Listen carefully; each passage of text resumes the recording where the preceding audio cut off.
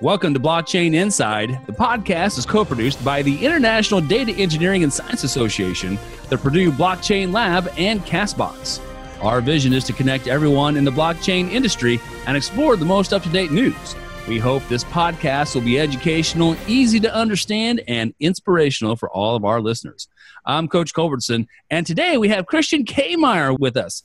Christian, why don't you take a minute and introduce yourself to our audience a little bit and tell us how you got started in blockchain. I should say I started as a technologist out in the early 80s. That dates myself, but my first computer was an Atari 520 ST, which didn't have a hard drive. And then nice. That's old school, man. That's old school. Yeah, and so the next logical step was a Commodore 64, like many people of my generation, I guess. And because of that, I decided, hey, I should intern at Siemens Nixdorf in the mid-'80s. And after that experience, decided that it was a little too early for software development, so decided to go to law school instead and became a lawyer, but still a technologist at heart, so specialized in internet, telecommunication law, and ended up being general counsel for one of the early internet service providers in Europe. And we were lucky enough to sell the company at the height of the .com back in 2000, so 6 weeks before NASDAQ hit its all-time high. And then that allowed me to leave Europe, move to the United States. And I became chief operating officer for a venture firm. We were focused mainly on for about 4 years, and then left to build my own crowd-based online marketplace. So my own startup, sold that in 2008, which really meant we were cutting our losses, but it was a good learning experience, pretty expensive one. And well, because of that learning experience, or partially because of that, what became abundantly clear to me was that the web is highly centralized. And so in our particular experience, we had to compete with Google. And because of that, we were sandboxed and basically never went anywhere. So I started kind of researching this and writing about this back in 2006, about 2008, and eventually started speaking about this. And for the past 2-3 years, have been full-time committed to the blockchain space. I've run a few ICOs, and we're currently building a specific fund in this area. So with your experience in startups and in the beginnings of business, can you talk to us a little bit about how you might be able to build a blockchain business well from scratch?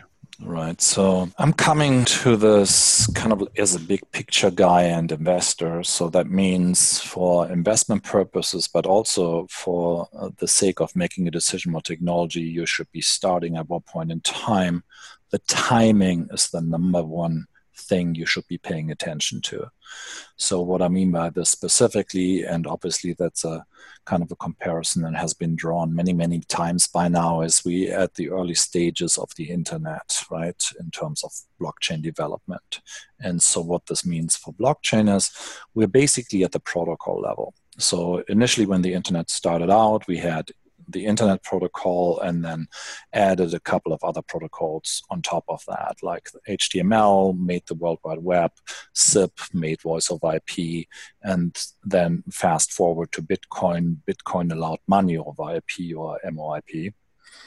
And so if you look at the current state of development, all the blockchains that are in existence, they are very much alphas and betas, with the exception of Bitcoin. Bitcoin has been battle tested and has been used in different ways by now, but mostly at its current status, it's digital gold. You probably have heard this many times.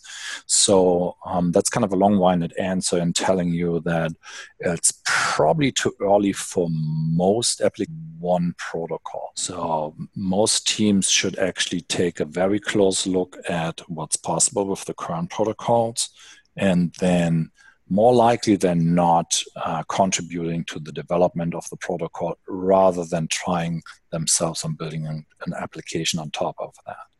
There's exceptions to that where it's timely due to the specific circumstances, i.e.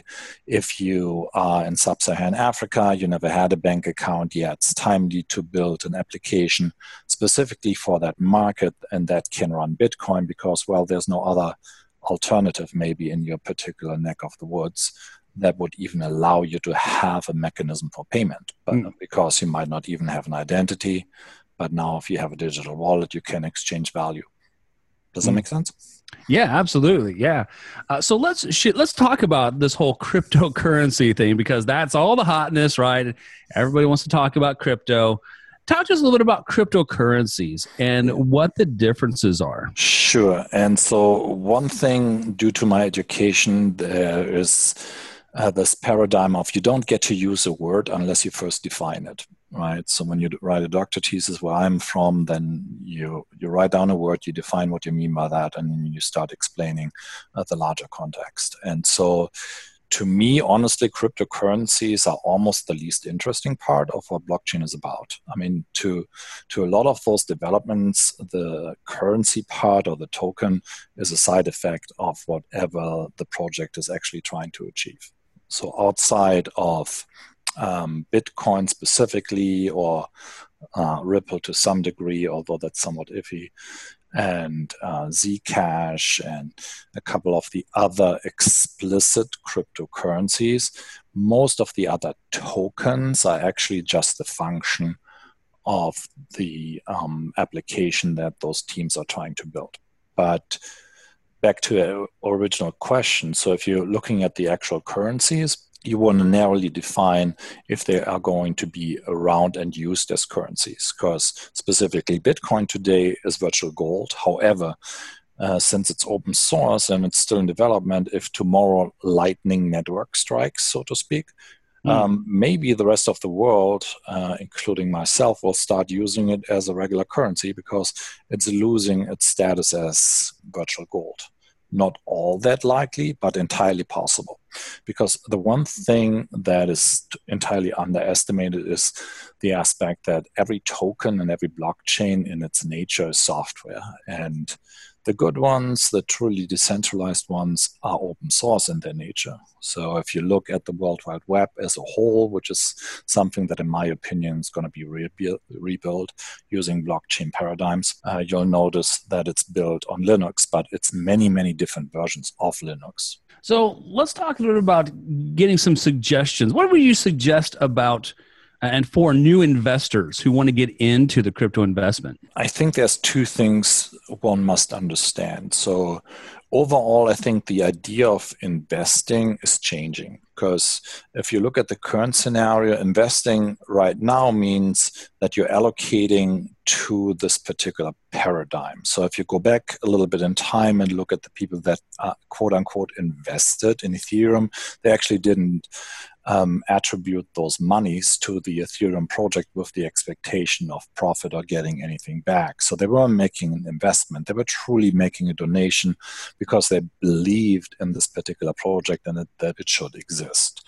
And so that's kind of the best case scenario that I see. What I mean by that is, if you think that this particular thing should exist in the world, subscribe to it, right? You do your due diligence, but be excited about the actual thing that these people are building. And then as far as just looking at investments in general, it comes back to, you want to see, first of all, is this timely, right? So is this something that within the next couple of months, because everything is developing rapidly in the space at the moment, every 2 weeks, a lot of things change.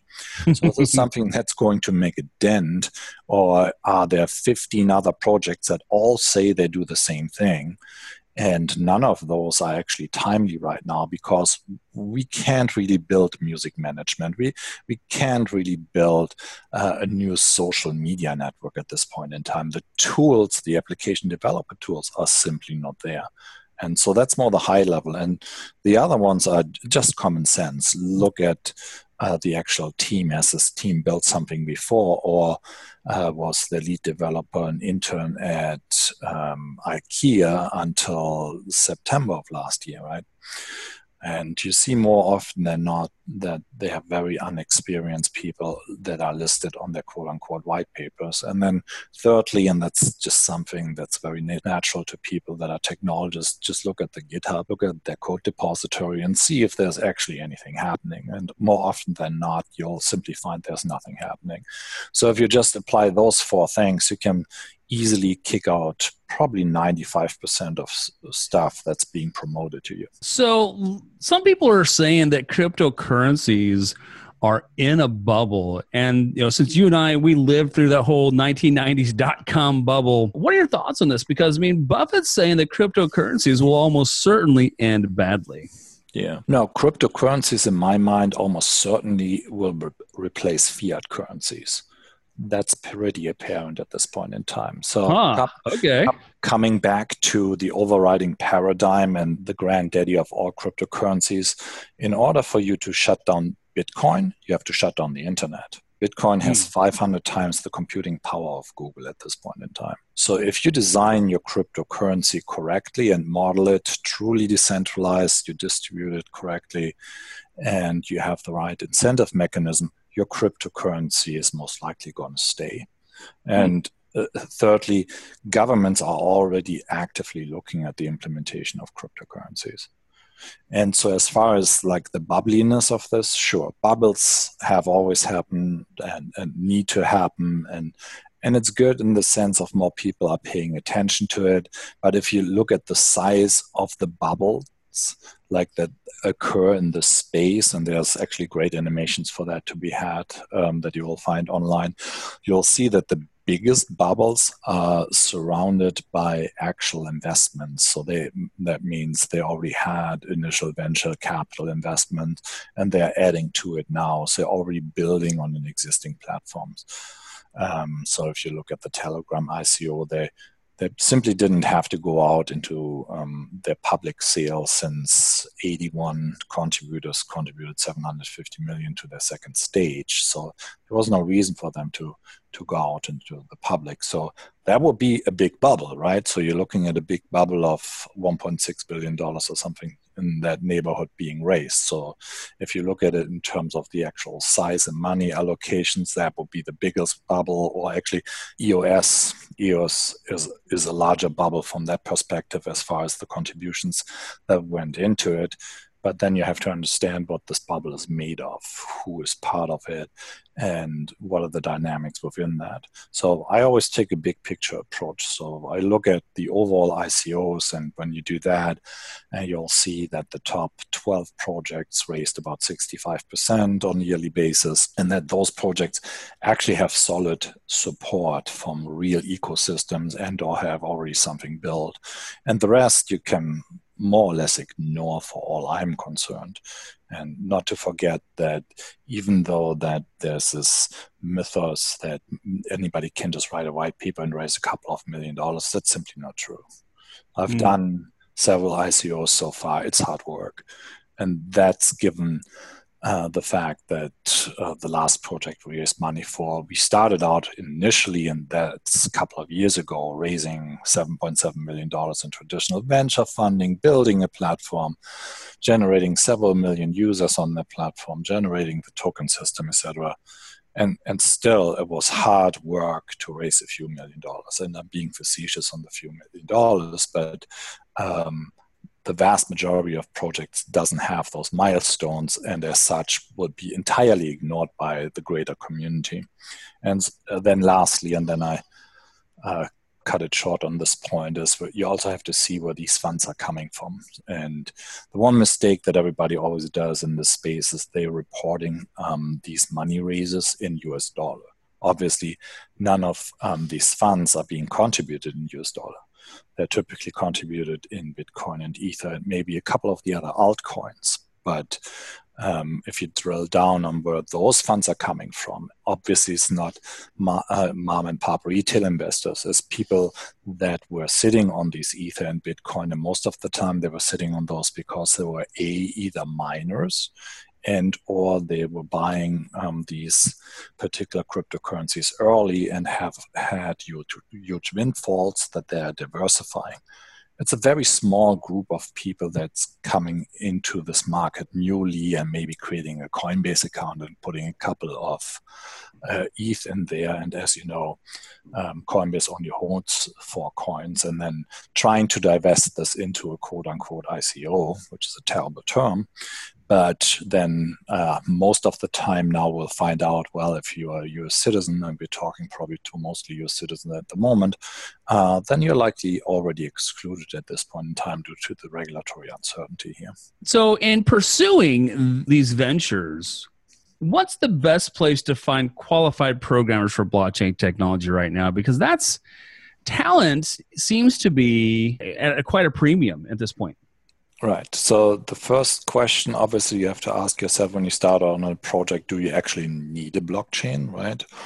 Because there's more often than not, what we'll find these days is there's companies that are looking at the blockchain that would be much better off just using a regular database for whatever they're trying to do. Then secondarily, and what needs to be kept separate at all times is, should a business tokenize, which is different. So if you have a loyalty system, most likely you should tokenize that. That doesn't mean that you need to build a blockchain. And I can expand on that. But to get to your final questions, it really depends on what level of engagement and what blockchain you want to build on. So a couple of examples. If you want to create a copy of the Bitcoin blockchain, which anybody in the world can because it's an open source system, then you need C++ developers, and there are many out there. So you can do that. If you want to build an application on top of the Ethereum blockchain, then you need to find people that have already learned Solidity, of which there are few and far in between because they are in very high demand.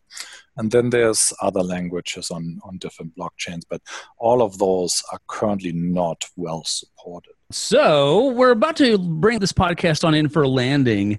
Hey, can you tell our guests how they could connect to you and if you have any resources in mind that our blockchain enthusiasts might enjoy? The easiest way that I always say is just Google me, Kmeir, K-A-M-E-I-R. So there's plenty of talks that I've given on this topic in the past. Some are just introduction to the space. Some are to the point of investing in the space. Some are on more particular projects like crypto exchanges, etc. So any of those will eventually lead you to my LinkedIn profile. Just reach out to me there, where you then will also find a bunch of articles over the years that I wrote on this topic that are typically more analytical in nature. And so lastly, in terms of general advice, stay away from anybody who has an agenda, obviously. There's very few people who go out without an agenda and are just out there to educate. And most of those you will find at your local technical meetups. My suggestion would be talk to those guys.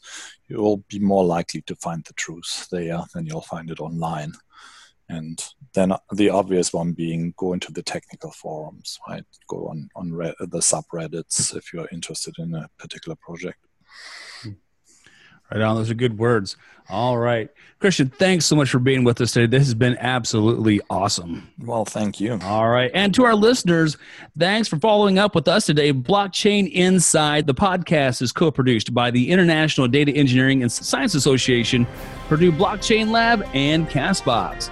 Please subscribe to our show on castbox.fm/blockchainlab and leave a comment there if you have any questions. I'm Coach Culbertson. Thanks for hanging out with us, and we'll see you next time.